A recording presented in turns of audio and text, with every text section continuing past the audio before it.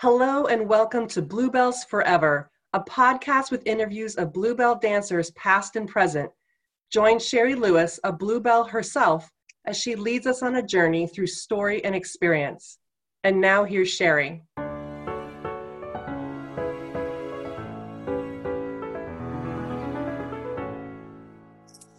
So the title of this one is going to be The 10,000 Bluebell. And Karina Burgess is my guest. And I realized that I have never had a full interview with you. The first one I had was with you in Savannah, so you kind of had to share time. And I didn't know who you were. And then I will tell more about that later. And then I had you on with Stuart, and we did a tribute to Pierre Rambert. And that was beautiful to hear both of your experience of him, because I only know his name, but I wanted to hear the personal stories. And you added so much beauty to that. And then you were part of the Tea Time with Bluebells with Michelle, and that was fun. But I've never had just you. So thanks for inviting me back. It's lovely to see you again. And I'm very honored to be once again part of your fantastic interviews, podcasts. Thank you. And then also the other, I feel like we should just hang out, and we're so far across the countries from each other. But even like you taught one of my heels from Paris for my dancers when we were in lockdown. You did the over Zoom, and you were a goddess. And I want to find that picture if I still have it. It was the way you were framed. You're teaching in your house. I think it was arched windows, and you were teaching, I don't know if it was from a show, but you hit this position and I just went, and the light was shining. I'm like, oh, you're just like a goddess. And everybody talked about that because they're used to taking from their peers or people maybe a little bit older, but my dancers have never taken from someone who is a legend on the stage in a style that they're not familiar with. So they were just like, what is this? And that's how you do it. Well, thank you. That was a lot of fun.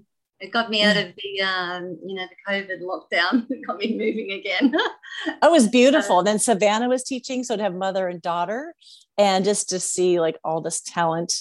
And before I even let you talk, different dances as well. Actually. Because completely different dances. Marissa also taught. So we had sister, mother, daughter, and then you all taught very different style of heels, and they just ate it up. So I want to thank you for that. Oh, pleasure. And then I've read so many Bluebell books. I didn't know there were so many. I have a stack of them. And you're mentioned in at least 2 or 3. I read Shay Stafford. And I'm like, Karina, I know Karina. So she's in there. And maybe you were in Jane Hoggard's book. I feel like your name comes up a lot in people's books I've read. And I'm still waiting to get the Lido book that Jeremy was part of, but they're not shipping it to America yet. So I'm just going to buy mine in Paris when I'm there. But your name comes up also in so many people's interviews when they talk about finally getting to Paris and being the Lido and how they go. And then there was Karina, and like she was this goddess on stage and how they looked up to you. But a lot of them even learned how to perform by watching you. So I'm just going to keep flattering you and flattering you. Oh, I don't know about that. I just always admired everybody's. I used to look at the girls all the time, right from the get-go. When I very first watched the show, I was like, oh, she looks like she's looking at me. And I was right in the very back, with this Bluebell in the fishbowl, they called it. And so I always watched how everybody performed because it intrigued me how they brought themselves across, to the audience. And so you try, when you got the luxury of dancing every night, twice a night, you can try every little bits and pieces of what people do and add it, to your own kind of way of coming across to the audience. And so you're always learning, and every time a new person came in as well, like, you even just watch them grow by being in the show because they were probably doing the same thing, Yeah. That's like, I had never seen people perform. I mean, I did recitals and we kind of just smiled, you smiled in your ballet or whatever character you are, but I had never really seen stage presence until like I get to Hello Hollywood. And we were talking about earlier about like Leslie Bandy, like these people that we talk about in America. And then you have the ones in Paris that people talk about that I went, what is this? Like, it was so different. It's not just smiling. Like you said, they look like they're making eye contact. It's their face is actually performing, not just the body with a smile, like everything, the eyes, the looks, the attitude. It was just so intriguing to me. And then I learned how to do it from watching other people. So you came in with that as well. Can you talk about where you grew up and what your training was? Because I'm just curious how, Sure. what your growth was to become such a fabulous performer. Like if somebody pushed you on that, or it was just all by observation. Pushing. I'll just shut this window for a minute. Somebody's mowing the lawn. Well, no, it's interesting because I was just having a little bit of reflection before I came to talk to you, and I think I owe so much to my ballet teacher. I still feel that I'm learning from her even now. She's still alive. She's in a nursing home. I can't see her, well, I couldn't because of COVID, so she's probably like 97 or 8 now. But, being a teacher now, a ballet teacher, and just life lessons that you learned in the ballet school, I still think about those lessons, even though they were hard. And I can tell you a couple if you'd like to, but basically my mum and dad moved from the northern part of Australia when the uranium mine ran out, and they moved to a little flat, and across the road was a ballet studio, and that ballet studio was at the back of a house. So my mum decided, when I was 9 years old, she decided to take me down to meet the ladies, and she was a little bit like, what kind of a studio is this? Because it was just a shed in the back of a yard, right? So it didn't look like it was a shed in the back of the yard. Yeah. But on the veranda, there were pictures up of ballerinas all over the world. So then mum didn't know anything about this kind of stuff, but she loved all the Hollywood movies, obviously. And turns out that, these girls were principals in ballet companies, and my ballet teacher had connections all over the world. And they're still, now they've gone into being directors of companies. So they've stayed in the business, and they were very famous back then to us when we heard about, she opened up this whole world of dance that we never knew about. And even the big girls in the class, that I still look up to today, they're remarkable women, they're business women, they're entrepreneurs, they're fabulous at what they do. They've taken it right through to much higher levels. And so they're still an inspiration to me, But I started at 9 and she put me in with the 3 to 5 year olds. And because I was really tall, she wanted me to learn the basics. But I thought, because when you're a kid, when you think you're older, you're better, Yes. So I went to the bar and I was doing my plie, and I'm not very turned out, my hips. And then I looked down at this 3-year-old and she was like flat turn out and first position perfect. And I was just like, oh, maybe I need to try really, really hard to be like them so I can get out of this class and get in with my level. So right from the get-go, you have to work really, really hard, to prove yourself. And I was a bit of a shy child, I think. So when she would kind of push people around a little bit, mentally and physically. Very Russian style of training, I suppose, hardcore back in the day. And if she touched me, I'd cry. I would cry. I'd be like, oh. And she wasn't even like hitting me hard. She was just like, come on, get those legs up or something. And I'd bawl my eyes out in class. That's the type of child I was. And she hated that. She just ignored you then, because you were just a crybaby and you weren't made of tough stuff, So she never corrected me. She just left me alone because I was a crybaby, and I was always up the back and really, really shy, and hated doing unseen. I hated doing improvisation, which back then in the RAD you had to do that in your exam. Hated to do improvisation. Had no, get up and go and out there, So she just left me, and I just took everybody's corrections and put them onto myself, because as far as I was concerned, they were all absolutely amazing and I was nowhere near as good as them. And so every correction, I just did it. I just did it myself. And she always harped on and on and on about, you've got to feel the music, you've got to love your arms, and we always had live music as well. We always had a pianist. And she harped on and harped on. And I think by the time I got to grade 3, I decided I'm going to try this smiling thing that you keep talking about. And I did, and she went, stop the class. Who's that girl over there? I don't recognize who you are. And it was me, Me was my not very good turnout and a bit gangly person. And she made such a fuss over me performing that I just performed every single class after that, because I got a compliment. Oh my gosh, I love this part. Yeah, she never complimented anyone, but I got a compliment. So I just grew from there as an artist, I suppose, right there. And then in grade 3 ballet, because I loved the music and I connected with the music and I loved what I was doing. And then cut to when I was a teenager then. This was probably one of the hardest lessons I ever had. I had to go opposite another girl in a ballet, and we had to smile and perform. as we were walking around, and all the younger kids were watching. And she had said something to me and had said something to the other girl, and we were both kind of offended. You know, when you're teenagers, you have a bit of attitude. And so we both decided not to smile in front of, because we always had to perform every single lesson. As soon as you walked into that room, you had to point your toes and you had to perform, even walking in the room. You know, that was the way it was. And this day, you know, us naughty teenagers, we pulled face in front of the young ones. And so she threw me off the floor. She said, "Get off." And I had to go behind the piano, which is like the naughty corner.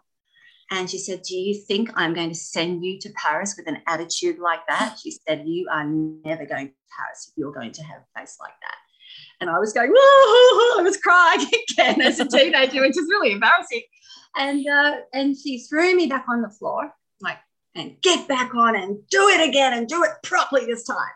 And so we had no choice. We had to smile while we were bawling. Well, the other girl, she didn't cry because she was tougher than me.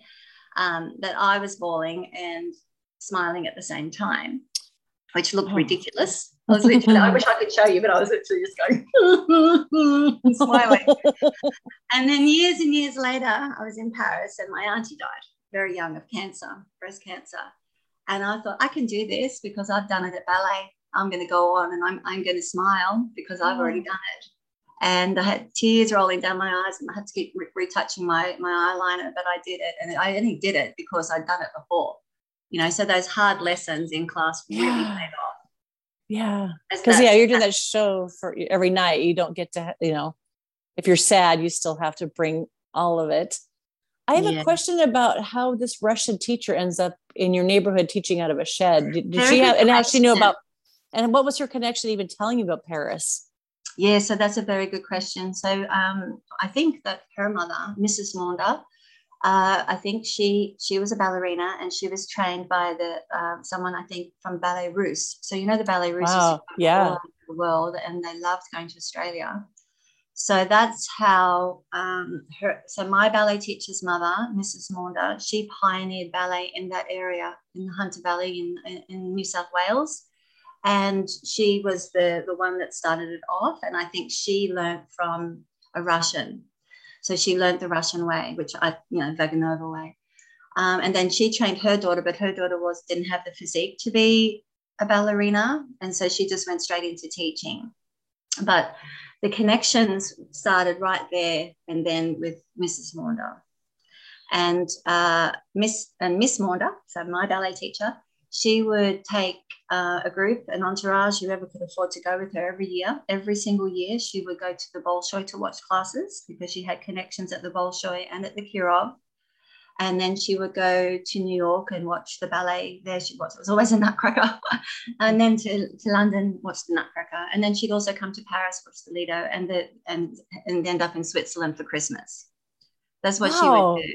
And so she'd take whoever could afford, she'd take about 26 people every year on these trips. And I think she got it for free, you know, because back then it was a group tour, right? So yeah. And she'd come back with these stories about, her travels. And everyone always had one of those, dolls, those Russian dolls that you can pull out, the wooden ones. They used to always bring those back from Russia.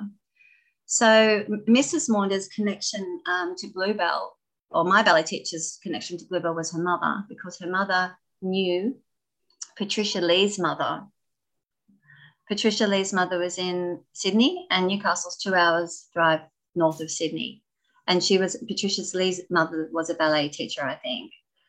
So through the Eisteddfods, the dance competitions, that's how they knew each other. And that's how I got to Paris, was through Patricia Lee. Really? And also Miss Maunder then became, the agent for Miss Bluebell in Australia. My ballet teacher was the agent. I don't think I knew that part. Wow. Because to go Bolshoi to Lido is also, because I've talked to some people, they feel like in the ballet world that is selling out to go be a showgirl, what they think it is. And so when it's that these are ballerinas at the Lido, but it feels like sometimes those worlds are so divided. She trained us all to be ballerinas. We weren't allowed to get a suntan. We weren't allowed to ride a horse. We weren't allowed to play certain sports. She trained us really to become, we all had to be ballerinas. So obviously being too tall, that was the next step. And then she came over to Paris and saw me, and she was so proud of me. And I became principal very quickly. And she came over and she saw me when I was doing principal. So, and then she also put a poster up when I was the 10,000th Bluebell Girl. She put that poster up for Hennessy Cognac. And then people used to look at that poster, you know, in the ballet studio. Were you the first one from your studio to dance at the Lido? No. One of the first ones was Nicolette Hoyle. So I got to meet her at the Bluebell reunion. And that was a dream for me, because Mrs. Maunder actually took me to meet her before I went to Paris, because she had come back and she'd opened a French perfumery, which is very beautiful. And so I went to meet her. But, you know, when you're young, you don't know what kind of questions you have. I had no idea what the Bluebell Girls were or what I was getting myself into. So I didn't know what to ask her. But old Mrs. Maunder took me along and introduced me to Nicolette. And she was lovely. And she said, here are some connections for modelling. You know, you can bring these people. I've modelled for them. They love you. And I didn't realise how valuable that information was until about 4 years down the track when I was over there. I was like, oh, I'm making the connection now. All these Bluebell Girls are modelling for this lady. And Nicolette Hall gave me that information, and I didn't connect that because they didn't want to get those girls over there. They didn't want to give me the information for modelling. They were like, oh, I can't find my phone, or, you know, can't find the number. Not wanting to share those contacts. And meanwhile, I had it all along, silly me. So I remember you were really young. Weren't you 16 when you got hired? 17. So what was that like that got you, because I don't know where you were, if you'd finished school, that made you decide to do this and leave home and go all the way to Paris? I actually wanted to be a surfy chick when I grew up, because living in Newcastle is a surfing culture, but they didn't let girls surf back then. So I kind of thought, oh, I'll just see what it's like to be in the scene. And I left ballet. I left ballet twice, actually. But I'm so glad I did, because I realised that wasn't the life for me. I think I'll go back. And then I tried to get a job as a checkout chick, and I didn't get it. And I was like, I think I better go back to ballet and be a Bluebell Girl, because Miss Maunder said that I could maybe get a job. So that's why I went back. Oh, my gosh. Wow. Were you taking jazz or tap? No, yeah. I quit for like 6 months. I quit twice. I quit when I was young because I thought I was hopeless. You know, I absolutely thought that I was hopeless dancer and never ever going to be a ballerina and never ever going to be as good as the other girls that did, you know, a lot more training than me, because I only did a couple of hours a week. You know, that's all really my parents could afford back then. Yeah. Having 2 girls as well, you know, going to ballet. So I couldn't do everything that the other girls did. So I just felt like I was hopeless, you know, and that she never corrected me also. I was just like, she doesn't like me. And so, you know, I quit. And the second time I quit was when I was a teenager and tried to get, you know, a job, just any job really, and didn't get one. I don't know why. Thank God I didn't though. And I went back to ballet, and that's when I was doing intermediate. And that 6 months of having time off, although it was good for me mentally, physically, I was way behind the other girls at that point. I was really, you know, struggling to get my legs up and to get back into the fitness. And then I didn't really want to go to university, so I decided to leave school and ask my parents to do full-time just for 6 months. And I did ballet in the morning, 7 in the morning till 7 at night. Oh, my gosh. Every day, except for Sunday. And we did basically all the classes of the higher levels. And when we weren't doing that, we had to practice whatever she told us to practice. So she said that I had to practice my triple pirouette, en dedans and en dehors on point. Otherwise, I would not be going to Paris. And so I did. I just was up the back and I just did that over and over and over again. And I could nail the ones to the right, but I couldn't nail the ones to the left. And I never got one correction or help how to do it by anybody. I just tried and tried and tried. And I remember one time I stopped because I got 2.5 and I stopped. And I turned around and I put my hands on my hips and I just like looked at her as to say, are you going to give me any instruction on this? I want to get to Paris, you know. And she saw me give her the daggers. And I thought, my parents are paying for this. You know, that's what I was thinking. And then I realized all the years later, it wasn't about the triple pirouette. It was about proving to her how bad I wanted to go to Paris before she gave me, you know, the connection to do it. Really? Otherwise, if I hadn't have tried hard, she would not have ever done it. And then when I was in class one day, I have to tell you, I met Patricia Lee. So Mrs. Maunder, the older lady, she took me down in the train to meet Patricia Lee, because Patricia Lee was back from Las Vegas from the MGM. And she thought, this is time to take, Karina down. So I went down with her on the train, and we knocked on the door, and the door opened, and there was this goddess, this tall Barbie doll, beautiful person that I had never seen anyone like that in my life before. And she was so warm and friendly, smiling, and made us feel at home. Come in, have a cup of tea and a chocky bicky. And because she knew my ballet teacher's reputation, I took my ballet shoes, my character shoes, my jazz shoes, my point shoes. And I thought, where am I going to dance in here? It's just like a little kind of unit, where her mum lived. And I did see a picture of Patricia Lee up on the mantle. And I saw a showgirl, and she was doing this beautiful pose. And I just thought, oh, what's that? She looked like an exotic bird, so beautiful. Uh-huh. And all she said was, I'll let Miss Bluebell know that the beautiful girl coming over for the new show. And that was it. I didn't dance. Really? No. And the reputation from your teacher? Yes. Wow. I hadn't done anything. And so we went back home, went back to full-time ballet. And I remember I was at the bar and Mr. Maunder walked in. He used to bring, because my teacher never got up from the table. She was always work. So he brought the tray in of sandwiches for lunch, and there was a letter on top.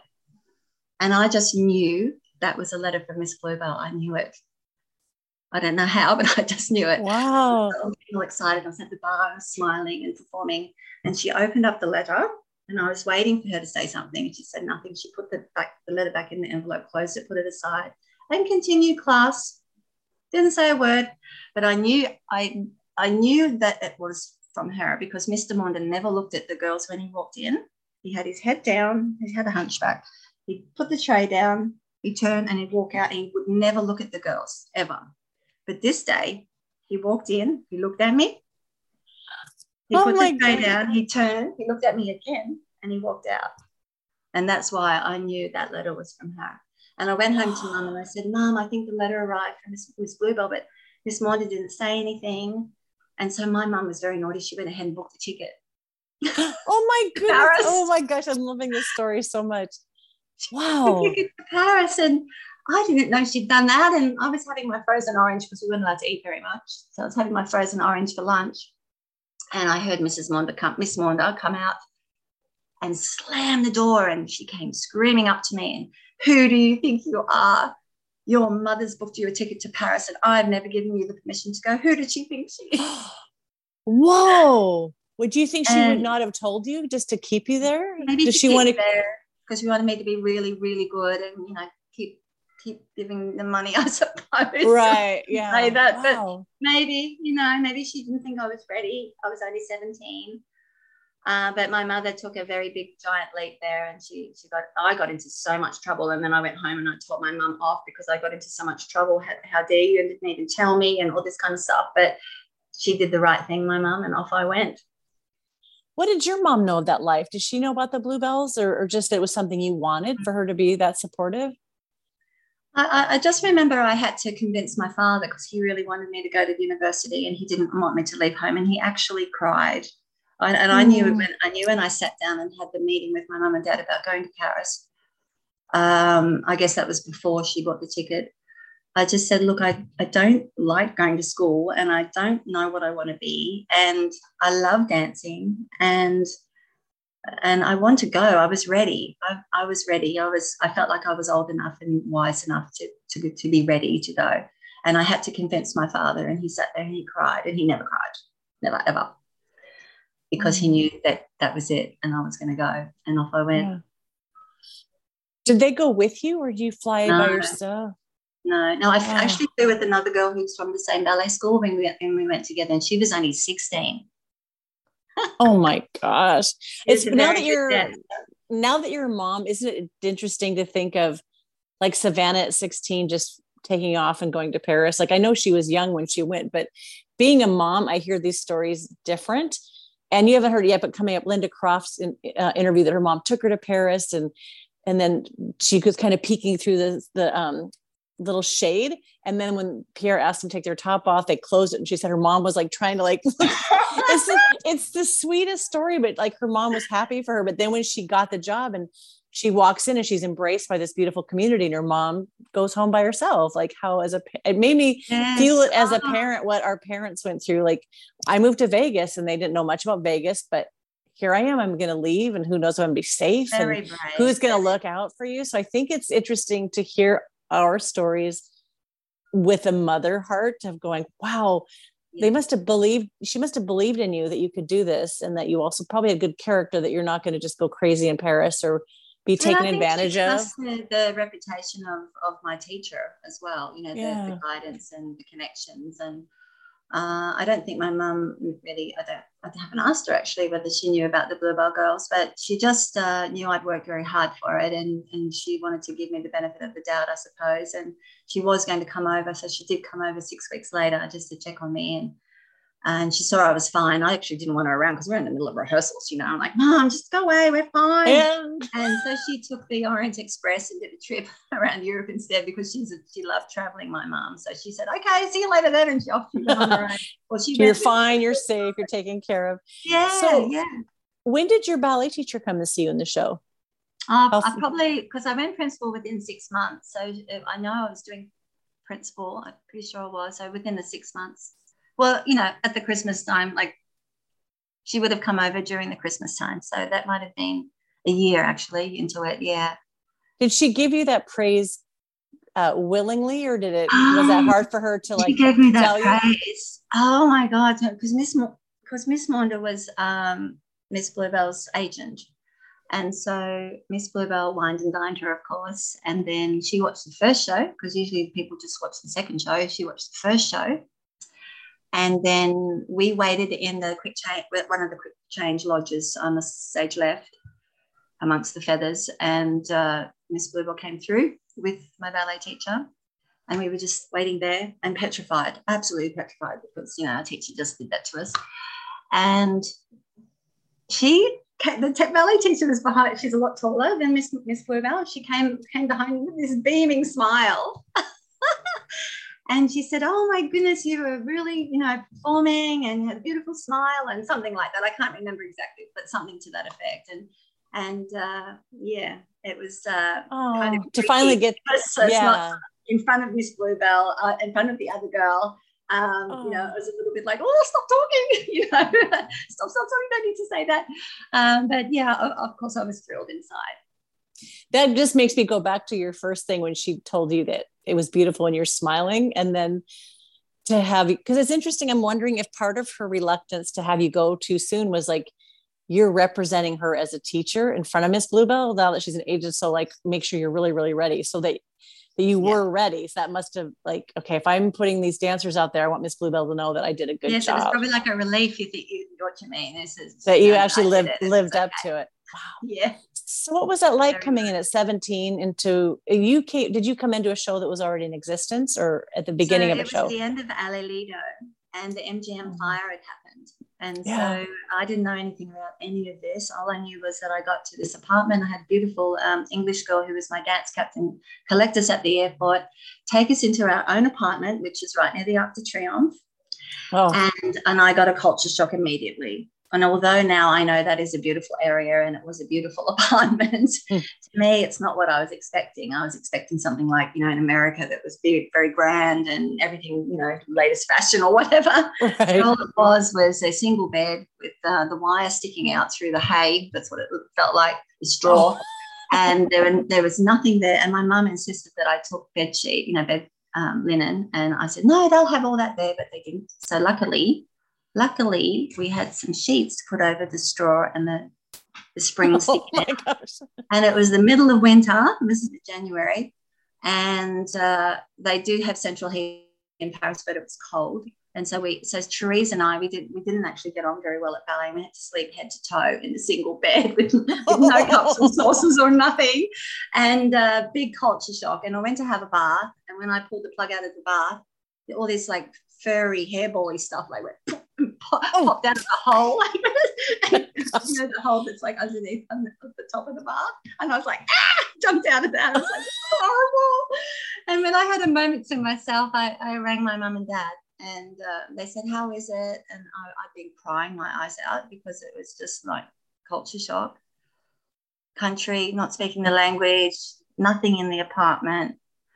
Oh, and I said, oh, no, it's really nice. And I wasn't going to tell them how I was feeling.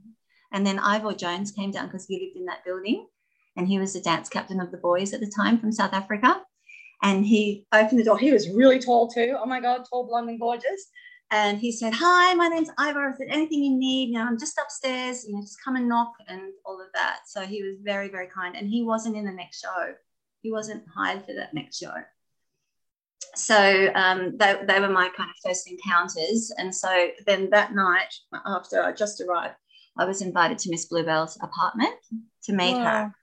And who was there? Patricia Lee, Don Arden, Winston, Rich Rizzo. Oh, my gosh. Wow. And I just remember Don was at the piano, and I think they may have been drinking. What? I didn't know much about that back then. And I just remember Patricia was so kind, and Miss Bluebell was so kind, and Don was a really interesting person. And I had no idea who they were. And then I got to rehearsals the next day, and I thought, oh, my God, that's the director, the choreographer, the boss. That's the whole team right there. Wow. And I was drinking champagne with them the night before. I had no idea who they were. Wow. And so when I arrived, as I said, there were a lot of Americans there because Don had brought his, part of his people that were out of work. He brought them over to start Cocorico. And back then it was the 70s, so it was all like fluoro and G-strings over the top of it, and the lycra pants. And all I had was my black leotard. I'd never even seen a coloured leotard in my life before. I didn't know they existed, let alone about gay people existing. And so then Don Arden said, okay, everybody, we're going to start warm up. So everybody on stage. And so back then, everyone was smoking in the auditorium and stuff. And I just ran up onto stage with my demi-points and did a big run forward and stand still, ready, just like I'd been taught at ballet. And everybody's just like, there's that ballet bunhead, up on the stage waiting. They were taking their time. They were finishing their drinks, putting their cigarettes out. And there I was smiling and standing in first position. Oh my gosh, you're fresh faced and innocent. It's sweet. You know what, Karina, you and I worked at this. I was in Reno and Hello Hollywood. Hello, right around the time of the fire. I was in the show 1 or 2 months when the fire happened, and some of those people came to our show, and then the other ones went to Paris. So we were working at the same time with some of the same people. It's just the more interviews I do, the more I find out or overlap. But I didn't realize that we were working at the same time for Don Arden and Miss Bluebell. Yeah, the lead boys were American, and they're fantastic. John Kleinerline and oh my God, I can't remember all the names, but they went back. Some of them went back, and some of them didn't go back. But I think that's where Don saw my training, old school training. And when you're waiting, behind the scenes or whatever, when you're rehearsing, you're hearing all these stories, really bad stories about how mean Don Arden is. And I was a bit scared, but I thought, well, I'm kind of used to that. Right. Yeah. And so I just connected with Don immediately. He was just like my ballet teacher, but kind of funnier. And I loved every time he said something, I was like laughing. And and we just really liked each other. I really liked him. I bet he loved you. Getting up on the stage ready to go. I bet that won him over to you right away, of just seeing someone eager on the stage, like, I'm here to work and I'm so excited. I have a feeling that would have just swayed him to love you right from the start. And then even in rehearsals, when my mum was actually watching up the back, he pulled me and the other girl from my ballet school out, and Evelyn, who was from America, and we were standing in the middle of the stage in front of the whole company. And I was thinking, oh, what have I done wrong? I think I've done everything right. And then he said, I just want to pull you three forward, because you are always working 100%. You're always giving it. And he said, and the rest of you need to pick up your act. Yeah. Something like that. And I was just going, oh my God. And now everyone's going to hate me right now. Thank you very much for that. But, I didn't know any better. That's just how I was trained. Yeah. We had to give 100% every class and smile and perform, whether you were rehearsals or not, Yeah. So I didn't know any better. And thanks to her for that. I'm glad that you didn't know better, because that's like when I was so eager to be young in the show, and you would see dancers who were a little bit jaded, who would either like complain, or you'd watch them on stage not giving the full energy. I'm like, we're so lucky to have this job. And like some of them were like, I've been doing, like, they just kind of were over it. And I'm like, I tried to stay away from that because I was so happy to be there. So I'd find those people that were eagerly excited or wanted to take class in between shows or go take class in the daytime, because it depends on who you get sucked into the circle of. If you could get lazy, even if it's not your character, if you're not around people. Absolutely. People can really kind of bring you down to their kind of vortex if you let them. And I've noticed that myself a few times. And then I look back and think, I shouldn't have let that happen. But, when you've been trained at such a high standard, and you've got to keep that standard, because I worked really hard to get there. I physically worked very, very hard, and my parents paid for me to do that. And so my dad said to me before I left, when you go to another country, you become an ambassador for that country. So that was a thing that really stuck with me. So I wanted to be an Australian, a hardworking Australian, just like my ballet teacher trained us. And that's all I knew. And whatever else happened around me, I didn't care, because I was in a foreign country and I had to do what I knew. And that was dance, and dance well, and work hard, work really, really hard. And then I starved, for 3 days, because I didn't have any money, because I had nothing in the apartment. So I blew $2,000 that my parents gave me on cups and sauces and making the apartment pretty. And just having a few comforts, and then everyone would go off, in the breaks and have something to eat. And I had no food. I actually ran out of money for food, and I didn't want to tell anyone because it's so embarrassing. And so I starved for about 3 days. Oh, see, that's the part a lot of us don't talk about. I did a show where I didn't have any money. I didn't realize you don't get a check until like after 2 weeks. And we were stealing rolls like from the kitchen, but nobody talks about that part. Like, well, how do you set up an apartment? Or if you don't have sheets and saucers, like, it's when you're a young person, you're thrown into this adult world. Like, how do I pay the deposit for my phone and my electricity? And also, you're doing adult money. Given all that type of money, I've never been given money like that before, but right. I wasn't going in my bank yet, Yeah. Just all the hard lessons, of being in a foreign country and not being really money wise and also people wise. I mean, my parents never said a bad word about anyone at home, so I had no idea about people being nasty and bitchy and backstabbing and anything like that. So I was very naive. 17-year-old in that way, but a very hard worker and just did what I was told to do, So I was very much a bit of a loner in the beginning. Yeah. Especially when I went as principal, that was hard. I almost left, actually, because it was hard. It was a lot of catchiness, to be honest. I want to talk about that a little bit, because also, like, you became principal very quickly. I had another question that had to do with that. I went up because when you move. Yeah. And I think there's people that want those. There's some people like, if they got it, great. But there's some people, that's their whole mission, is to become principal. So if somebody steps what they think is stepping over them or get there sooner, and then you have to be in the dressing room together, I think that's a part that was really, gotta really be hard. Credit to the other girls, because I saw when I actually go back to when I first saw the show after arriving in Paris, that we went to see the show, and I was sitting in the fishbowl with Miss Bluebell, and I knew the show was about to start because the band stopped. And then I saw this blue feather pop out of the bubble curtain right up high. And I was just like, oh, I saw a feather. Oh my God, I saw a feather before the show. How exciting. And then the bubble curtain opened, whoosh, bang, full company on stage, Rhapsody in Blue. Oh. I mean, what a shock to see that. I just didn't know where to look. The costumes are amazing. The principal girl was stunning. She had red hair, obviously ballet trained. And I just was just like, am I going to be doing this? Oh my God, wow. I think I just stepped into a different world, a different movie, it's incredible. And then I ended up, obviously the girls that had been principal before were understudying in the next show. But basically they had 4 principal girls in that show, and you worked a month and then you had 4 days off. So I became principal swing unbeknownst to me. They took me from the chorus straight up to cover Elisa Scaroni.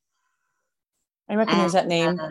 Elisa Scaroni, she was the principal. And I was only just really settling into my little Bluebell role. And also I was very small. I was in group C. I was one of the small ones. And Pierre used to always try and catch me topless in the dressing room because I wasn't used to the topless nudity thing, you know, and the boys used to come downstairs all the time in their little, you know, things. And I used to think it was all a little bit shocking, you know. So I had a pink dressing gown, and I used to cover myself up like this. And every night Pierre used to come down and try and catch me at just before I put my costume on to see my boobs, you know, obviously, to see what I was like. And then it was like a cat and mouse game for 6 months. And then he caught me. He came down at a different time and he caught me just getting dressed. And then that night I went up and I was asked to be principal swing. Really? Yeah. So instead of saying, let us see your breasts, we know no, if you're they didn't principal. ask.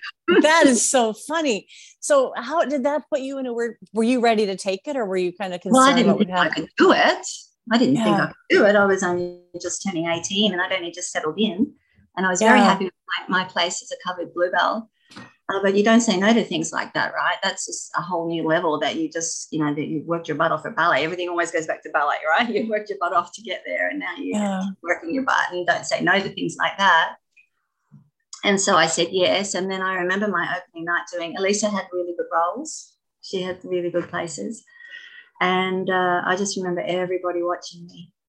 Everyone watching me from anywhere up in the spotlights and the lighting booths on the sides. And I felt like they were waiting for me to fail. That's what I felt like.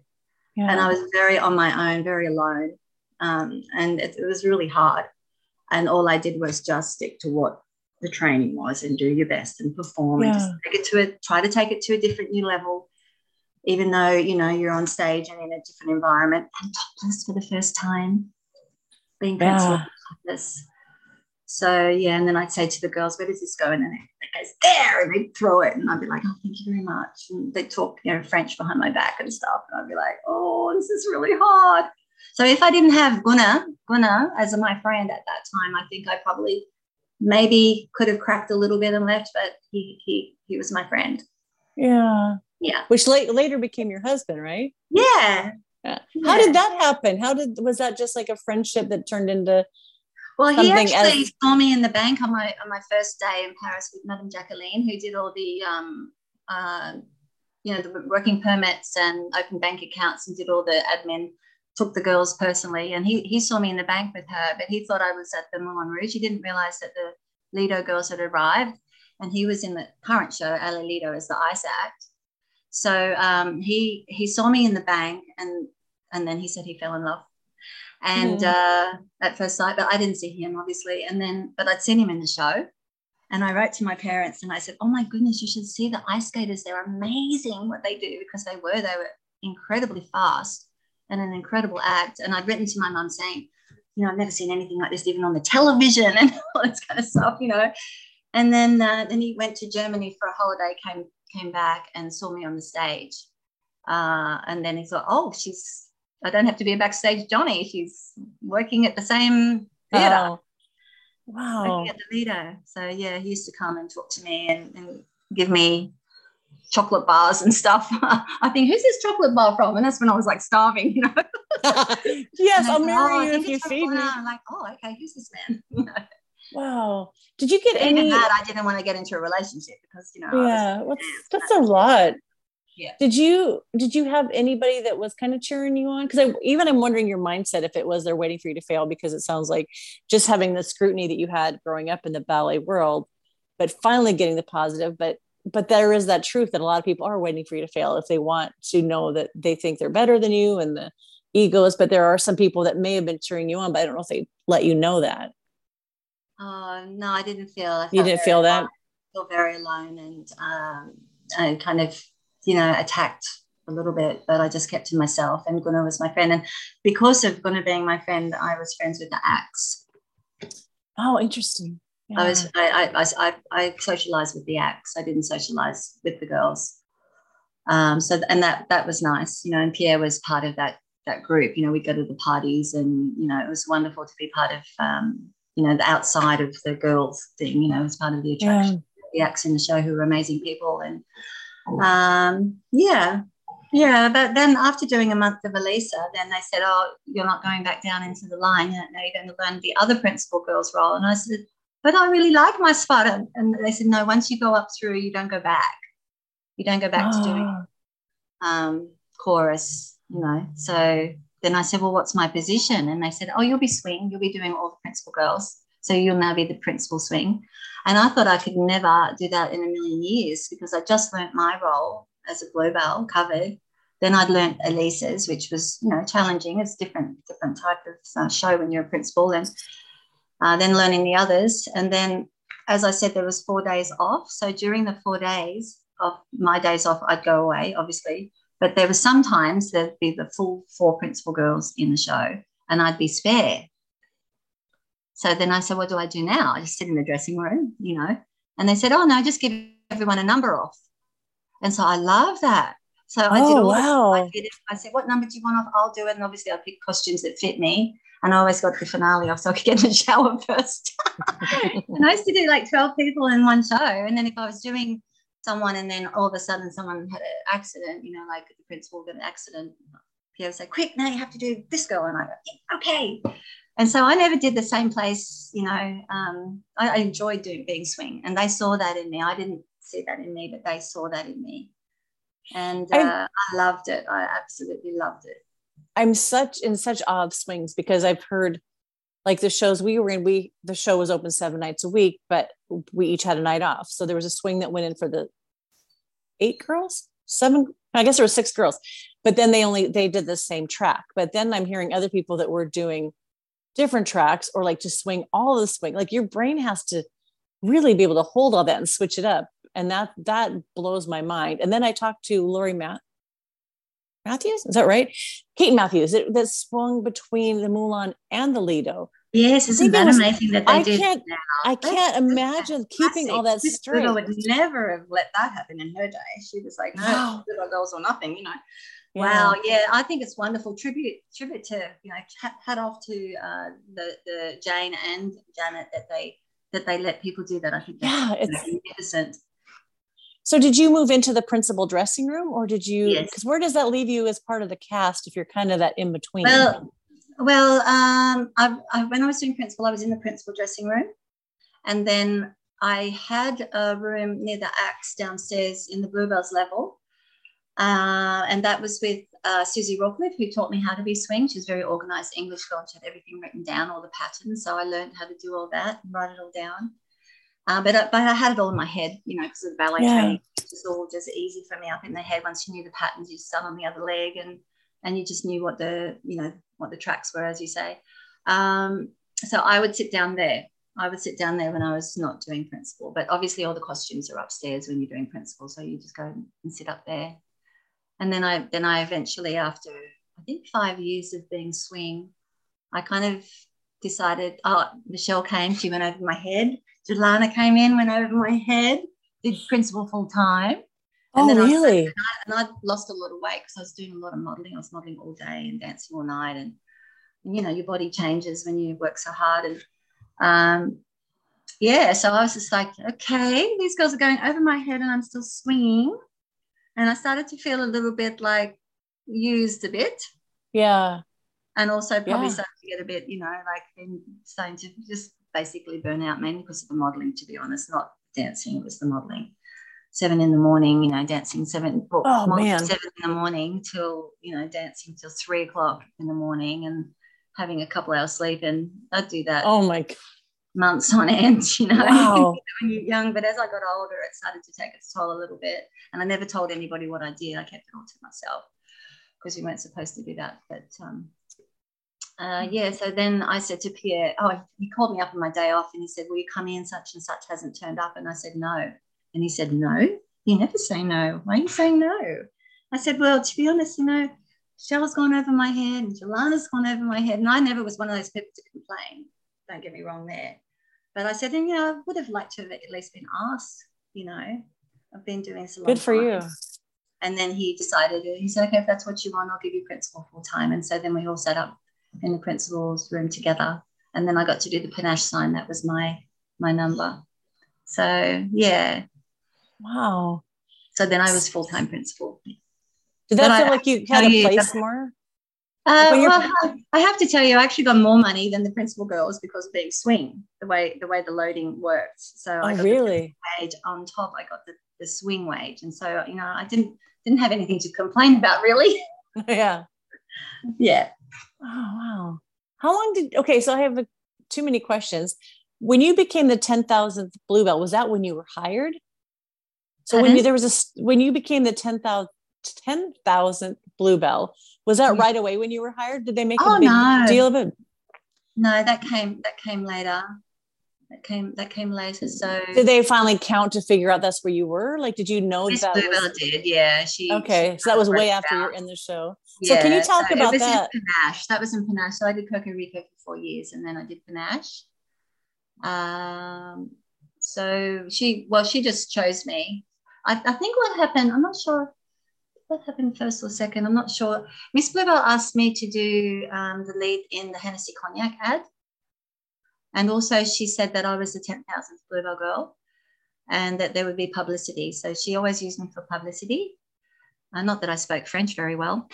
And so there was a lot of publicity at that time for the 10,000th Bluebell girl. I was interviewed on television. I danced on television. I was in all the papers, magazines.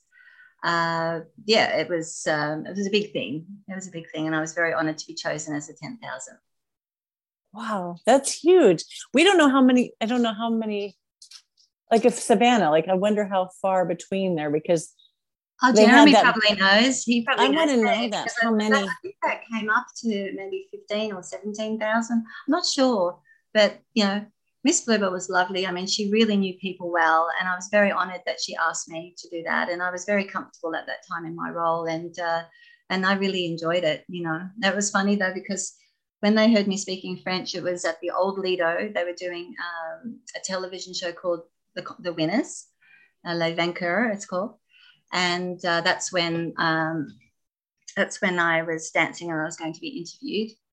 And he heard me speaking French. And he said, "Oh, can we do it in French?" And I said, "Only if you give me the questions beforehand so I can practice, please." But he was so nervous because it was live TV when it got to the questioning. And Miss Bluebell was by my side. And he said, in English, it turned out, he said, "So there's been 9,900, this is in French, mind you, 9,999 people before you." Well, already I'm thinking, what's that mean? And he said, "And now you're the 10,000th. And so how does that feel?" He said, "Because apparently Miss Bluebell is an horse meaning a bear." And I was just like, what does that mean? I knew it didn't sound good. And I just looked over at Miss Bluebell. I've got it all on video, by the way. And I said, I'd love to see that. I said, "What is an horse, Miss Bluebell?" And she just laughed. And I thought, well, that's not helpful. And then I looked back and this is all live, and I look like an idiot. And then I looked back at the big star that, of television that was asking me this question. He was sweating like a pig, because he was so nervous. And he said, "An horse, is like a kind of a bear." And I said, "Oh, no, elle est très gentille." I said, "She's very nice." Oh. And then he decided to forget about asking me any more questions. I just said it was my ballet teacher that got me to Paris and met Miss Bluebell, and that was it. That I knew how to say that in French, and that was it. If you have that on video, I would love to share it when this comes out. I've got it on video. That's so good. So you went to, and it was at the old Lido that they filmed it, which was really great on stage. I would love to see that, because when I went for the reunion, a couple of the girls that, I don't know if you know, Kate Mayo and Miriam, I can't remember her maiden name. They were telling me where the old one was. And I thought, because I know like Herma Voss said she was the first one to step foot on the new one. But I want to see pictures of the old one now that I've seen the new, just to see the difference between them. I can show you. I would love to see that. It was like the inside of a pirate ship. It was fascinating. Really? And, you go to the Moulin Rouge musical now and you feel like, you're part of something, because it's all surrounding and around you. The attention to detail is incredible. And the Lido was like that, but heaps more. Everywhere you look, there was something amazing. It was like the inside of a pirate ship. A fancy. Wasn't it all red? Because then the new one was all blue. Like I feel like there was something with the color scheme changing too that was significant. I don't know. There were so many colors, really. I'll show you photographs and I'll have a look, because I've got it on the Lido book. I've got quite a few Lido books there. I don't know if you know them all, but I'll have to show them to you. I've been given them over the time. I'm collecting all these, so as many as I can get my hand. I'm still waiting for the new one because I just want to see the pictures. And I know you're in that book, and that must have been an honor. Yes, I'm in that book too. Yes. Did they interview my legs you? are on the front. Oh my gosh. Okay. I just keep waiting and they're not getting it in America. It was going to cost me more than the book just to ship it. So I told Jeremy, I asked, he goes, I'll just buy it in Paris. He goes, yeah, just wait till you get here. Cause I'm so excited to see it. The photos are stunning. So is it kind of a picture book? And then is there stories with each one? Yes, but it's so easy to read. It's like a coffee table book, but the information that's being gathered there is very easy to read and correlates with the photographs, kind of more like a magazine in a way. It's beautifully done and very easy to read. I went through it like 3 times very easily. Whereas the other Lido books, they're in French, and there's a lot of information there. Obviously, I don't understand. And then I think some of it's translated into English, so you've got the 2 languages there. But this new book is they've got it in English, and it's great. I learned so much more about the Lido from reading that book. I think all of us, like here, this is years later, and we're finally learning about this wonderful thing we were part of that we had no idea. And so now it makes me even more grateful for getting to do that. Yeah. So what was the thing with DeVille? Was that part of the so that was the Hennessy Cognac ad. So I was chosen to be the Hennessy Cognac girl, and they did it was for Hong Kong. And so in Hong Kong, in the movies, before the film, they had an ad of Hennessy Cognac, and they did, and I was the lead girl in that one. It was filmed at the Lido by a famous photographer and videographer. And they did 6 months of mine and 6 months of Tanya's. So Tanya was the principal girl in Ali Lido and Puerto Rico and Panache. She was from the Royal Ballet. So they played mine for 6 months and Tanya's for 6 months, and mine for 6 months and Tanya's for 6 months. And it was also on the television in Hong Kong only, exclusively for Hong Kong. And because it was so successful, they invited Miss Bluebell and Tanya and I to come over for more publicity. So what the Cognac people thought would be nice if they invited us down to the Chateau of Cognac to learn a bit more about how the Cognac's made and be part of it because we were representing them. So we went down, Tanya had left, I think, and gone to America, I think, at that time to dance. So Miss Bluebell chose Michelle and I to go together because we were friends. And we went down with Miss Bluebell and we stayed in the Chateau for the visitors. Not where they lived, but on the property. There was a small visitors kind of chateauette or something. I don't know what you call it. And I didn't know until I met Bernard de Giron, who was the director of Hennessy Cognac. I didn't know much about it, obviously. And then I found out through him. He was a lovely man, elderly man. I found out that Hennessy Cognac owned Christian Dior.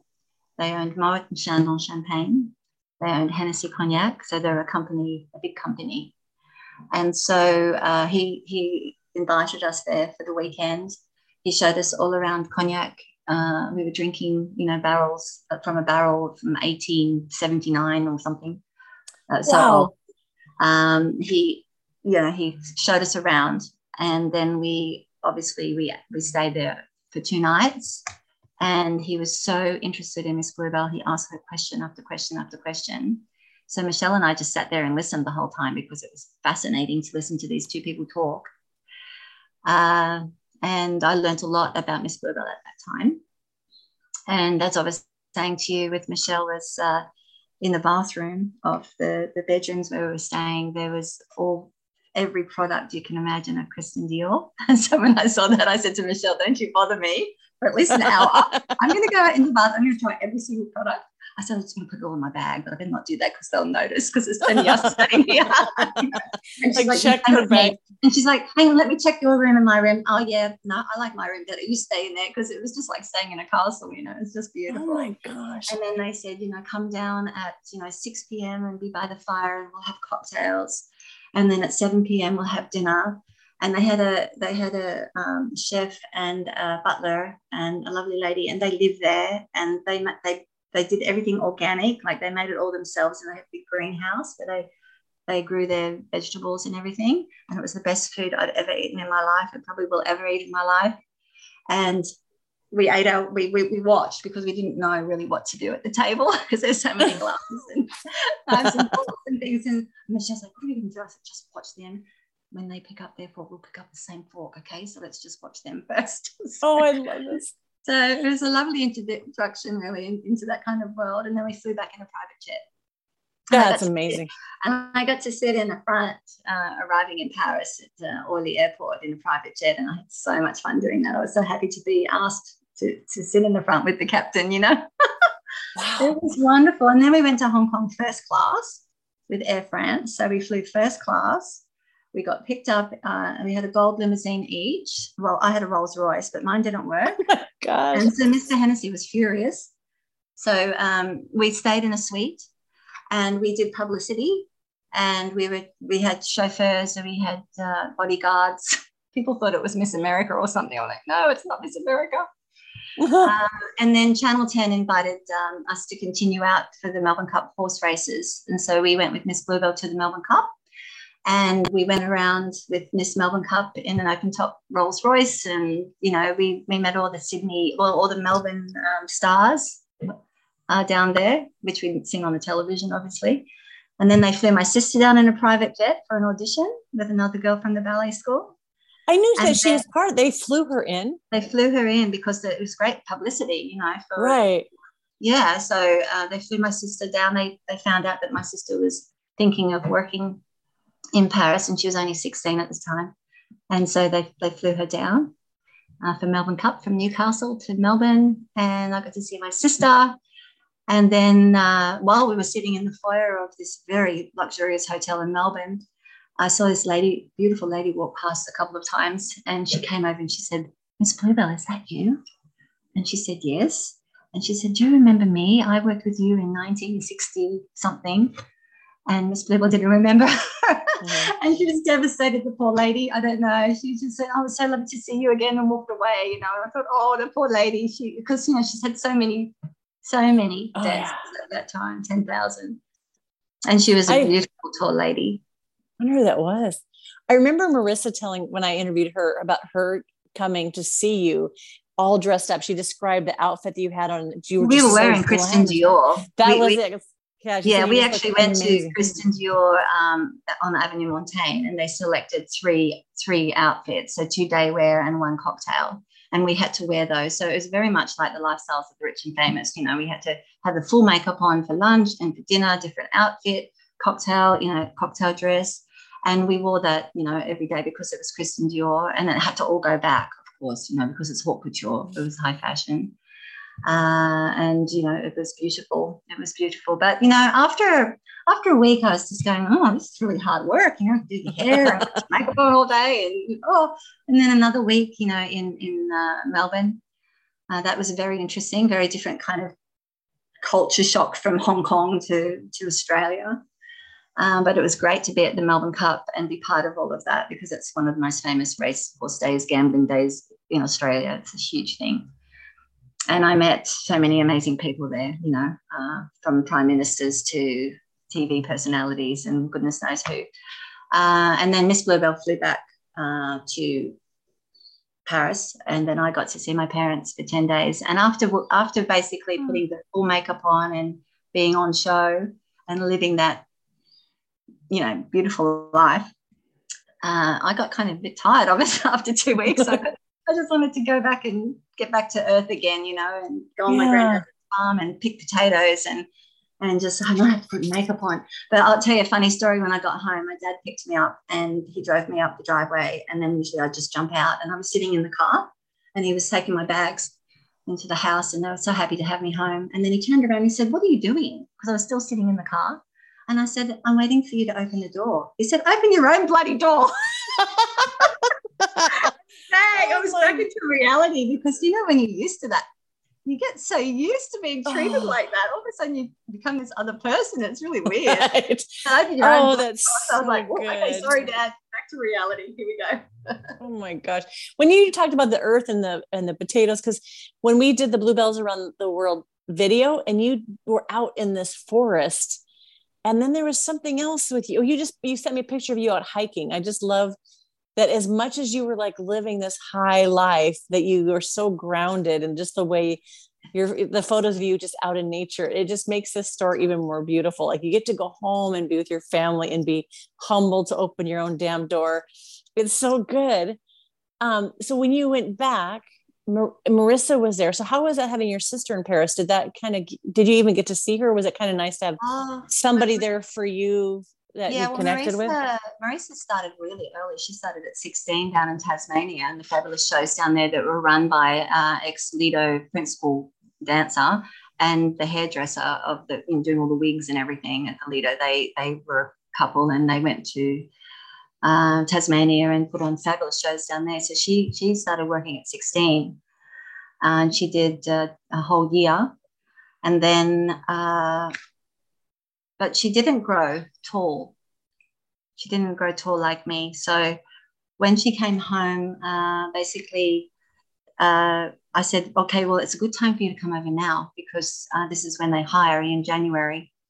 And she's like, oh, but I just got home. And, she's still she's been homesick. And I said, well, if you're not going to get on the plane now, you can just, I don't know what you're going to do for a year, but, you're going to forget about the whole opportunity then. And I don't know what you're going to do. But either get on the plane now, or I don't know what to say to you. And she's like, oh, she's a bit of a crier. I just got home. But she did. She got on the plane. She came over. And it was Elias Kiraz who made the shoes for the Lido and the Moulin Rouge. He worked for Clairvoy. And he was a friend of Gunnar's, because they'd worked in the Casino de Laban together in Beirut when the war broke out. They met each other there. They knew each other. And then they fled the war and basically ran into each other in the middle of the night in the street in Paris at the back of the Lido. And they were like, oh, my God, you're still alive. And he said, yes, I'm making the shoes for the Lido and the Moulin Rouge. Gosh. So he introduced Marisa. He took Marisa in to the Moulin Rouge for the audition, and she got the job immediately. I loved when I interviewed her and she talked about hanging out backstage, how she learned from the best, because she said that she would watch you guys come off stage, and she said these goddesses, and she put you in there in that category of watching you and Herman. She just talked about how she watched everything they did and how they performed and what they were like, how they did their makeup. And so by the time she got there, what a gift. But I loved when she talked about seeing you on stage, that she was just in awe of her big sister. And I love when she talked about you coming to see her in the show as a principal. That's just amazing to have these two talented, wonderful sisters. Did she tell you that I was laughing my head off? Did she tell you I about don't that? think so, but I need to hear that. Oh my goodness, I couldn't help myself, because she was just young. She was only 17, and then she did principal. She did Diane McDonald's role, and I went to watch first show and second show. They let me watch both shows, and she came out, and the first thing she did when she came out was step kick, step kick, step kick, right down this whole diagonal line, and then pirouettes, and then pas de deux spins and layouts and goodness knows what. And then the last thing, she had to run her hand down her leg and just go and finish. And I was just going, I was just laughing. And she looked over to me because she knew I was sitting, and I was laughing. And I was like, oh my God, she's going to take that the wrong way. But what I was thinking was, I can't believe that's my sister being this sex goddess on the stage. It was a bit shocking for me. And I was laughing because I was uncomfortable, but she was amazing. And I was so proud of her, So I got to go backstage and see her in between the shows. They took me back, which is wonderful. They've always treated us like family there. And she said, what? Can you tell me what was wrong? Why were you laughing? And I said, oh, sorry, I was laughing. I said, I just couldn't believe you were just being this sex goddess. And I just thought, how do I handle that right now, because you're so young and you did such a good job. And I was laughing because of happiness and joy and love and amazement at how you were on that stage, So I got to watch again and hold my smile a little bit less that time. Oh my gosh. Yeah, that's so good. How many years did you do the Lido? I was there for 8.5, and I got a bit burnt out, as I said. And it was just kind of time to be done. I was really lucky, because when I was finishing off, I was packing up my life and to go back, and I was training the girl who was going to take my spot, still modelling, and I was learning a show that was going to tour around America, because it was the bicentennial of the French Revolution. And the French government tourism bureau paid for the Lido to do a tour around the States. So we opened in New York, and we did Dallas and Chicago and Houston and Los Angeles. Oh, And I was the cool. principal in that, and that was a wonderful, wonderful way to finish because we were treated like royalty when we arrived, and we danced in the best hotels, in the ballrooms, and we stayed there, and they chauffeured us around and showed us a wonderful time for that 10-day tour. So it was a wonderful way to finish. And I thought I'd never dance again, to be honest. Really? You were I just thought done. that's the end. I was done. To And be you know, honest, I think I needed to leave Paris because I didn't like what I was turning into. I was getting a little bit, maybe like a Parisian. A bit. There was can I tell you the story, or is it? Yeah. What made me change my mind and to leave because I didn't actually like myself anymore. It was when I was waiting. I was going down into the metro at the Arc de Triomphe, and it was rush hour, and I'd been modeling all day, and there was a little tiny man with a French hat on, and he was staring at me the whole time. And you get that when you're tall, you get that a lot, and you do get harassed actually when you're tall. You stand out a bit. And he just looked at me the whole time as we merged to go down together down the escalator. And because he'd been staring at me nonstop, I just was really rude to him. And I said, "What are you looking at?" or something like that. I think I swore at him. I won't say what I said. And he just looked at me and just looked away. And then I realized, oh my God, he was just looking at me because I was tall and, in a crowd. And I need to get over myself. This is rude. And I don't like who I am turning into. And I have to leave Paris because of that. Wow. Yeah. That just shows a lot of character for you to notice that and to want to be different. I didn't like who I was turning into, just being a real city person like that when I come from, potatoes and earth. Grounded family. And nice to everybody. When did you start your dance studio? You went back to Michelle started the dance studio off, and she got a job singing in Korea, and I felt sorry for the kids. And Gwen and I bought some property up in the mountains up there, and I felt sorry for the kids. So she said, "Well, why don't you do it?" And I said, "I never wanted to be a teacher." But so I took it over, and it was a great way for me to learn to meet the people up there in the community. They're a beautiful community. And they really were very grateful that I was up there because it was up on top of the mountain range, behind the Gold Coast. And They were wonderful, I really loved, I've always loved children, and I think, they give you a lot too. And they loved me being up there. So I was putting on the Nutcracker Ballet that year and still working and dancing at Jupiter's Casino. Yeah. Because there's so many shows in Australia. I've seen beautiful video. So there's a lot of amazing. I'm always impressed by the Australian dancers. Only one show of its type in Australia that was back then was Jupiter's Casino. It was a really show that was the only show of its type, apart from the ones in Tasmania that my sister worked in. That was more like a Las Vegas style show. And every year they had a different director, choreographer, new show. And so you always had to re-audition for the show. And I never thought that I wanted to dance again. I did get quite burnt out in Paris. And I got into the modelling in Sydney, which was nothing like Paris, let me tell you. And then while I was modelling, Lisa Parison said, "Oh, do you want to come along for an audition with Ross Coleman, who was one of Australia's best choreographers at the time?" And I turned up, and there's Michelle Brown and Lisa Parison and some other people that I was like, "Why didn't you tell me?" And they said, "Oh, you said you didn't want to dance anymore." And I said, "Okay, well, I guess I did, but you still could have told me because, I'd love to, And so I auditioned and I got the job. And Ross, same thing, Ross, old school, saw it straight away. And after 2 years of not dancing, I started dancing again. And I danced 17 years professionally all up. Wow. Yeah. What was it like being back home, kind of finding yourself again? Did it feel different to dance again, with you feeling more grounded and more who you were? What was weird was most of the guys were straight, and I couldn't handle that. I was like, "This is weird. Okay, I'll have to get used to this." So is he looking at me fine? It was very different, but it was great. It was always a different show every year. I had to prove myself every year, and keep working hard. And luckily I got in for another 7 years or something like that. I did. Yeah. Wow. And I loved it. Amazing. It was wonderful. Got to meet all the Australian choreographers and directors and producers, and they were great shows. This way, I've talked to so many people that dance maybe even to 40, because I just remember being 21 and seeing someone was 30 and thinking they were so old, because I was told this is such a short career. So do it while you can before you're an old granny at 30. Yeah. And finding so many people that had a long, wonderful career, because if you can still dance, so up to 36 at the time, which I never thought I would do.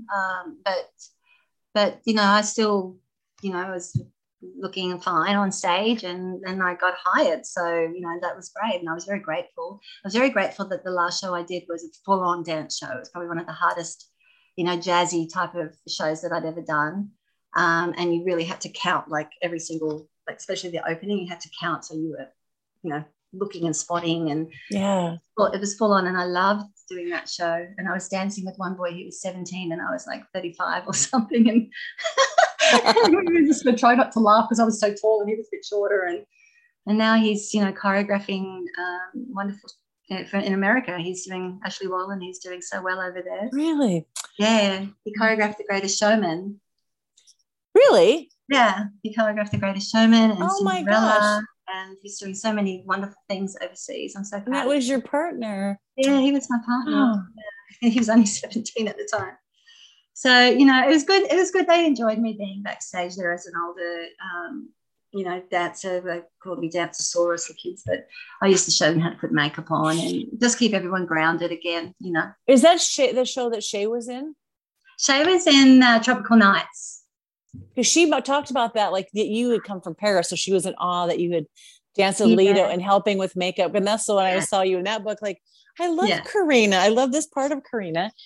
Yeah. You posted something maybe last week of you in a red dress and saying like, why did I think I was too old? And it was amazing. I don't know how old you were, but you were in the red dress. And it was very classy. It was kind of jazzy showgirl combination. I got that dress in Las Vegas. No, the lady that I was teaching for, I was teaching ballet at this really big school. It was mainly like hip hop, and I just did the ballet part of it. And she wanted all the teachers to dance on the stage for this. And I said, no, I'm too old. I don't want to do that. And she's like, come on, you have to do it. And so I said, well, you choreograph it. And so she just choreographed that, and I choreographed the little girls up behind me. And it was scary because I hadn't danced in heels for a while. So that's a little bit of a hop when I kicked my leg because I was staying on my tippy toes. But I'm so glad that she made me do that.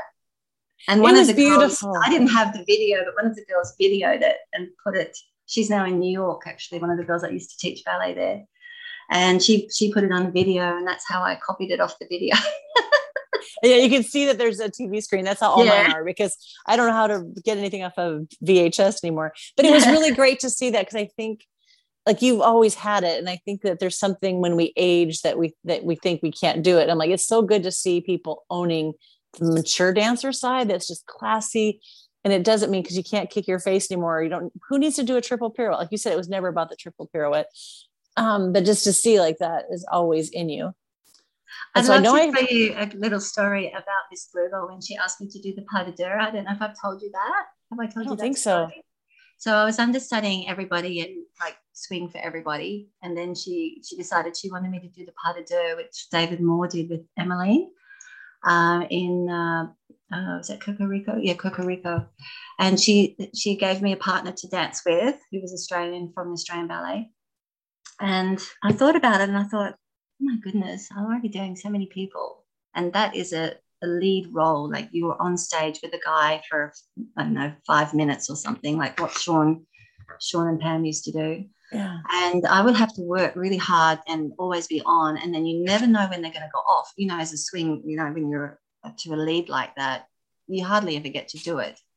And so I just knew that I would, to be good at that, I would have to rehearse all the time, like almost every day, to not go out and fall or something like that.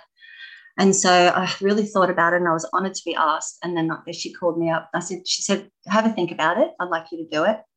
I'll see you in a week. So I went back up a week later, and Pierre was sitting in her room in between shows. And I said to her, yes, I think I'd like to do it, but am I going to get paid more money? That's what I said. I was already getting paid enough, right? But I didn't really want to do it. So I said that. And then she said, what did she say? She said to Pierre, like she looked at Pierre saying, what did she just say? And then I was cheeky and I said, money, Miss Bluebell, money. I rubbed my fingers together. How rude is that? And she gave it to me, and she said, "Oh, how dare a girl of your age ask for something like that when I'm giving you such an important position in the show?" She said, "At my age, I would have given my right leg to do a place like that in the show, and you're thinking about money." "Well, yeah," she said. And he started laughing his head off at what she said, and I just stood my ground. And she said, "Well, we're going to have to discuss that. You can go." And so I left. And then I got called up and I was glad because I really didn't want to do it. And then, because the partners change all the time too, right? A Daj partner. Yeah. How can you trust that too, right? And those are major lifts. Those aren't like little lifts. Everything I've seen, that's like you have to really. And I probably would have wanted to do it on point as well. Like I would have, like to have done the best I could athletically. Would have been a great challenge for me, but I wasn't very good at being lifted. I was scared and things like that. I had tried it. I'm a bit of a scaredy cat. So anyway, a week later, Pierre called me into his dressing room and said, "Okay, you're not going to be doing it." And I said, "Why? Because of the money?" And he said, "No, because you're already doing so many places, and you're right. Like if you're doing someone's place, and you can't just jump in and do that place, it wouldn't have worked." So I said, "Okay, that's great, but it was the money, right?" Yeah. Good for you for asking, because Dan. Oh no, that's terrible. Like a terrible business person, I didn't have a clue how to talk business. But that's a lot of dancers won't even bring it up. I have so many. I know we have to close here pretty soon. I have so many questions because Diane D'Amato talked about was it your final show that you put point shoes on? Yes, you weren't supposed to. I love that because they were pink, and the costume that we wore in the finale was pink. It was beautiful pink. It was like a tutu actually. And I can show you a photo of that because I'm with Jean Kelly in that costume. And yes, I thought I'll just go up on point and her point shoes fitted. And Pierre was sitting in the audience, and I did Merci Beaucoup, which is the finale. Did you used to sing that? Merci beaucoup. Okay. So, and then Pierre stood up, and he always had these John Lennon glasses, but he actually stood up in the audience, and I thought, oh, I'm in so much trouble because I'm wearing my point shoes. And he actually just stood up in honor, I think, and watched me on the point shoes.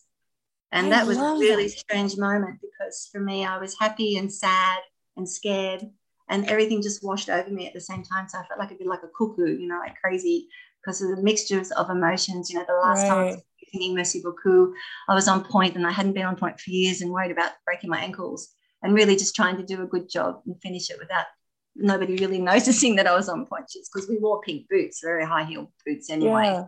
It wasn't like it was disturbing the show or anything. So I just tried to do my very best right till the end.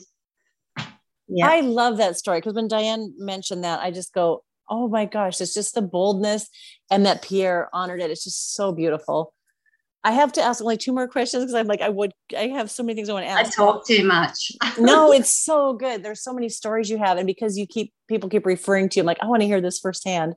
So I don't know if I even met you at the reunion. I met Michelle because her daughter had danced with a teacher from my studio.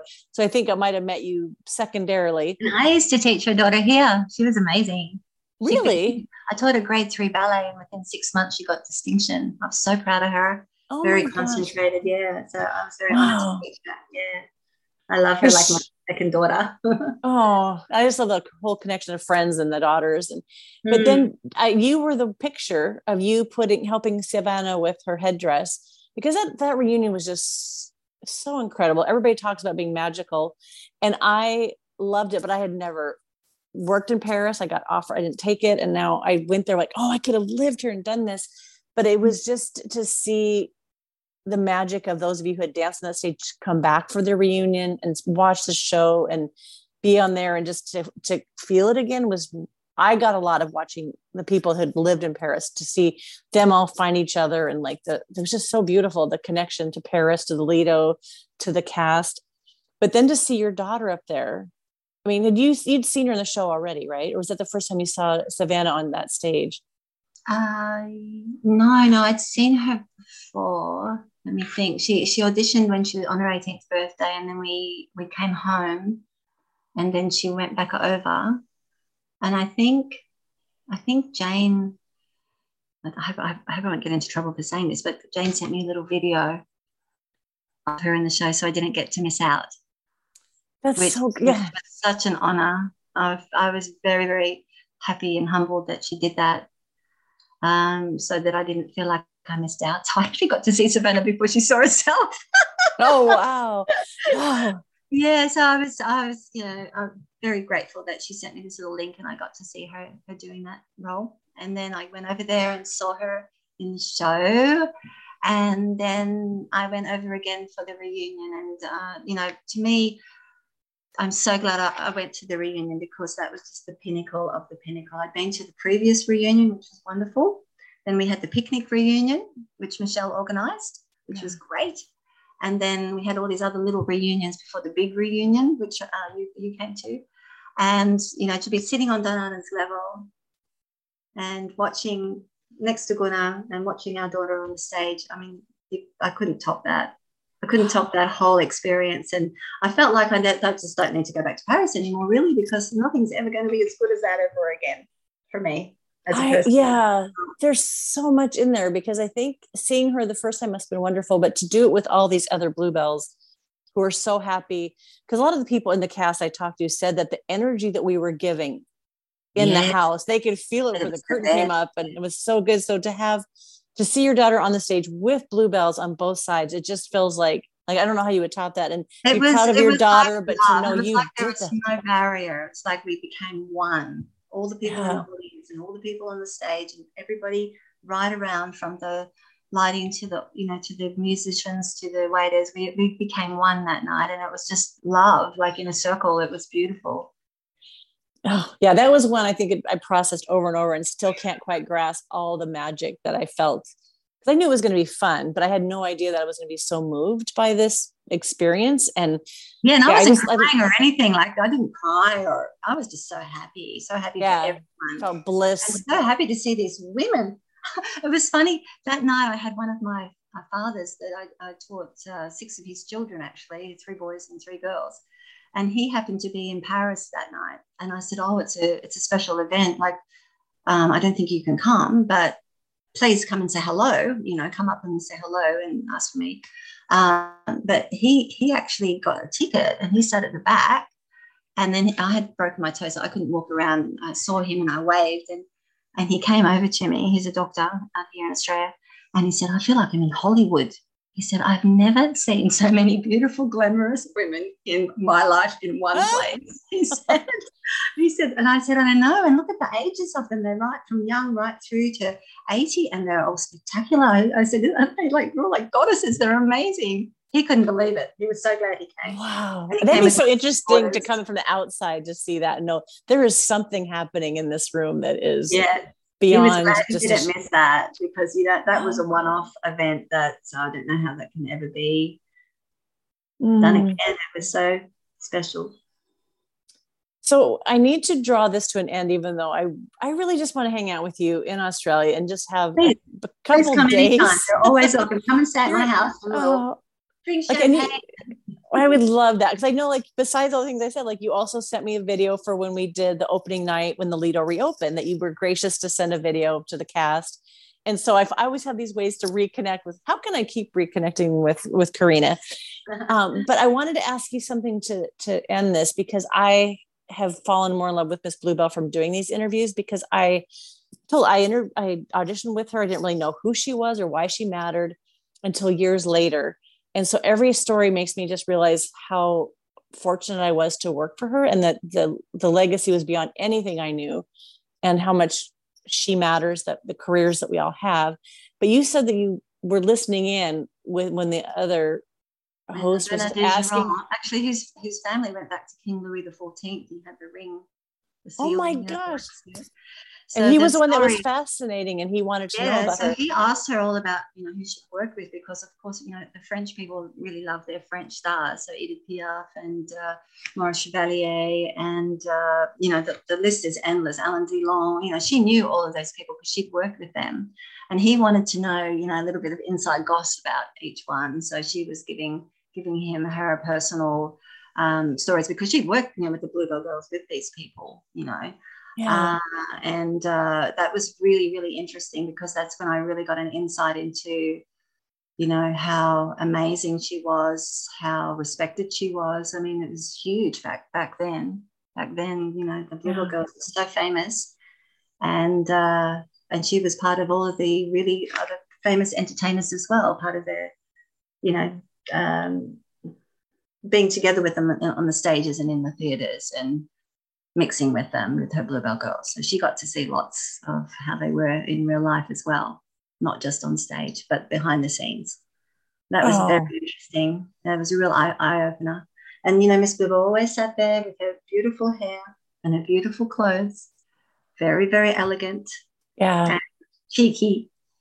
Yeah. With a glint of that bluebell sparkle in her eye. And she would, I could listen to her forever, her stories. And she cared. She cared. She loved and she cared. And she wanted respect. And she was very elegant. And she was like a mother to us all. You know, she really was. And I was so, so grateful to have been one of the chosen ones to be by her side and be like a friend with her, you know, staying with her in the chateau and staying in the hotels and traveling with her was wonderful time in my life, and I'll never forget it. I feel like she was like my second mom, you know? Yeah. Oh, that's such a good way to end. I just know when I interviewed for the tribute I did for The Love of Miss Bluebell, and Pete Menefee talked about her humor, because he told some funny stories about them going out for pizza, and it just made me go, oh, that's right. I just pictured her like so proper, but like she had a sense of humor. He's like kind of a wicked sense of humor. Very down to earth at the same time. Yes. I actually saw her slap one of the clerico. I think it was Joseph Clerico. She slapped him across the face one day in the auditorium, but she did it like an Italian would do, you know, like really? Italian mama would do. It was kind of one of those slaps. It wasn't a nasty slap. It was you cheeky boy slap, you know. And, you know, I wanted to tell you one more thing. She took us all to London in our costumes without permission of the clericos, because she got her 50th anniversary in show business award from Ken Dodd at the Savoy. So she flew us in these pink costumes in the middle of winter in a plane, in a bus to the Savoy in our G-string, sitting there eating lunch. And then we didn't sleep. And then we flew back and we got in the bus and we came back, and I was dragging my butt. I was so tired. I was the last one walking down the stairs. We had to get ready for the show. We hadn't slept all night. And then I ran into Joseph Clerico, and he said, where have you been, in French? He said, where have you been dressed like that? And I said, London. And he said, who gave you permission to do that? And I said, Miss Bluebell. And then she started swearing, saying, elle est con, elle est folle, and all this stuff. And I pretended I didn't understand that he was being very rude about Miss Bluebell. And I said, je ne comprends pas. And I walked away. But then I realized I just got her into trouble. She did it. She probably knew that if she asked permission, they say no, because, you know, if there was a crash or something, there'd be no show that night. But she couldn't send it. So good for her. Good for her for being naughty Miss Bluebell. That is a great way to end this. Oh my! I'm just picturing you guys in G-strings and in full costumes on a plane and a bus. That's if there's a video of that, or if anyone makes a movie of Miss Bluebell, that needs. Will you share those? Yeah. And she sat next to Sophie Loren, because Sophie Loren was launching her perfume at the time. And when we arrived in Heathrow, they didn't know who to let off first. All these girls in pink feathered costumes, or Sophie Loren. That was so funny. But it just shows you her guts. If she wanted to do something, whether she had permission or not, she was going to do it, because they were her guts. So I love her more. A good way to end too. That's such a good way to end. So you're going to share photos, because you sent me a few when I did the thing with you and Michelle but you were just sending because I wasn't posting. I have some of those. So anything else you want to send, even if you have 100, I'll post them all, because your photos are so fun. And I think all of us love seeing the pictures of other people in the show wearing costumes, either that they wore or things they've never seen before. So yeah, anything you want to share. Karina, I am going to hang out with you. I'm going to get to Australia just so we can have more conversation. Come and be my guest. Yeah, I would. And you come to Seattle, whatever. But I adore you. I just am so grateful that I interviewed you, because you just really opened up this whole other part of Bluebell's character and this life of Paris that I didn't even know about. So you take care of yourself until we meet again. Thank you, Sherry, and thank you for doing what you do. It's just keeping like a historical record, which is really great for, you know, many generations to come. So thank you for what you do. It's such a delight. It's educating me and making me have a fun reason to talk to people all over the world. And good luck for your trip to Paris. Thank you. I'm so excited. I'm going to go find those macaroons. La Dorée. I just remembered. La Dorée. What does that mean? Oh, that's the name of the place? That's the name of the place. Yeah. I'll send all you right. I'm going to I'm going to see if I can get Bluebells to do tea time with me there while I'm in Paris.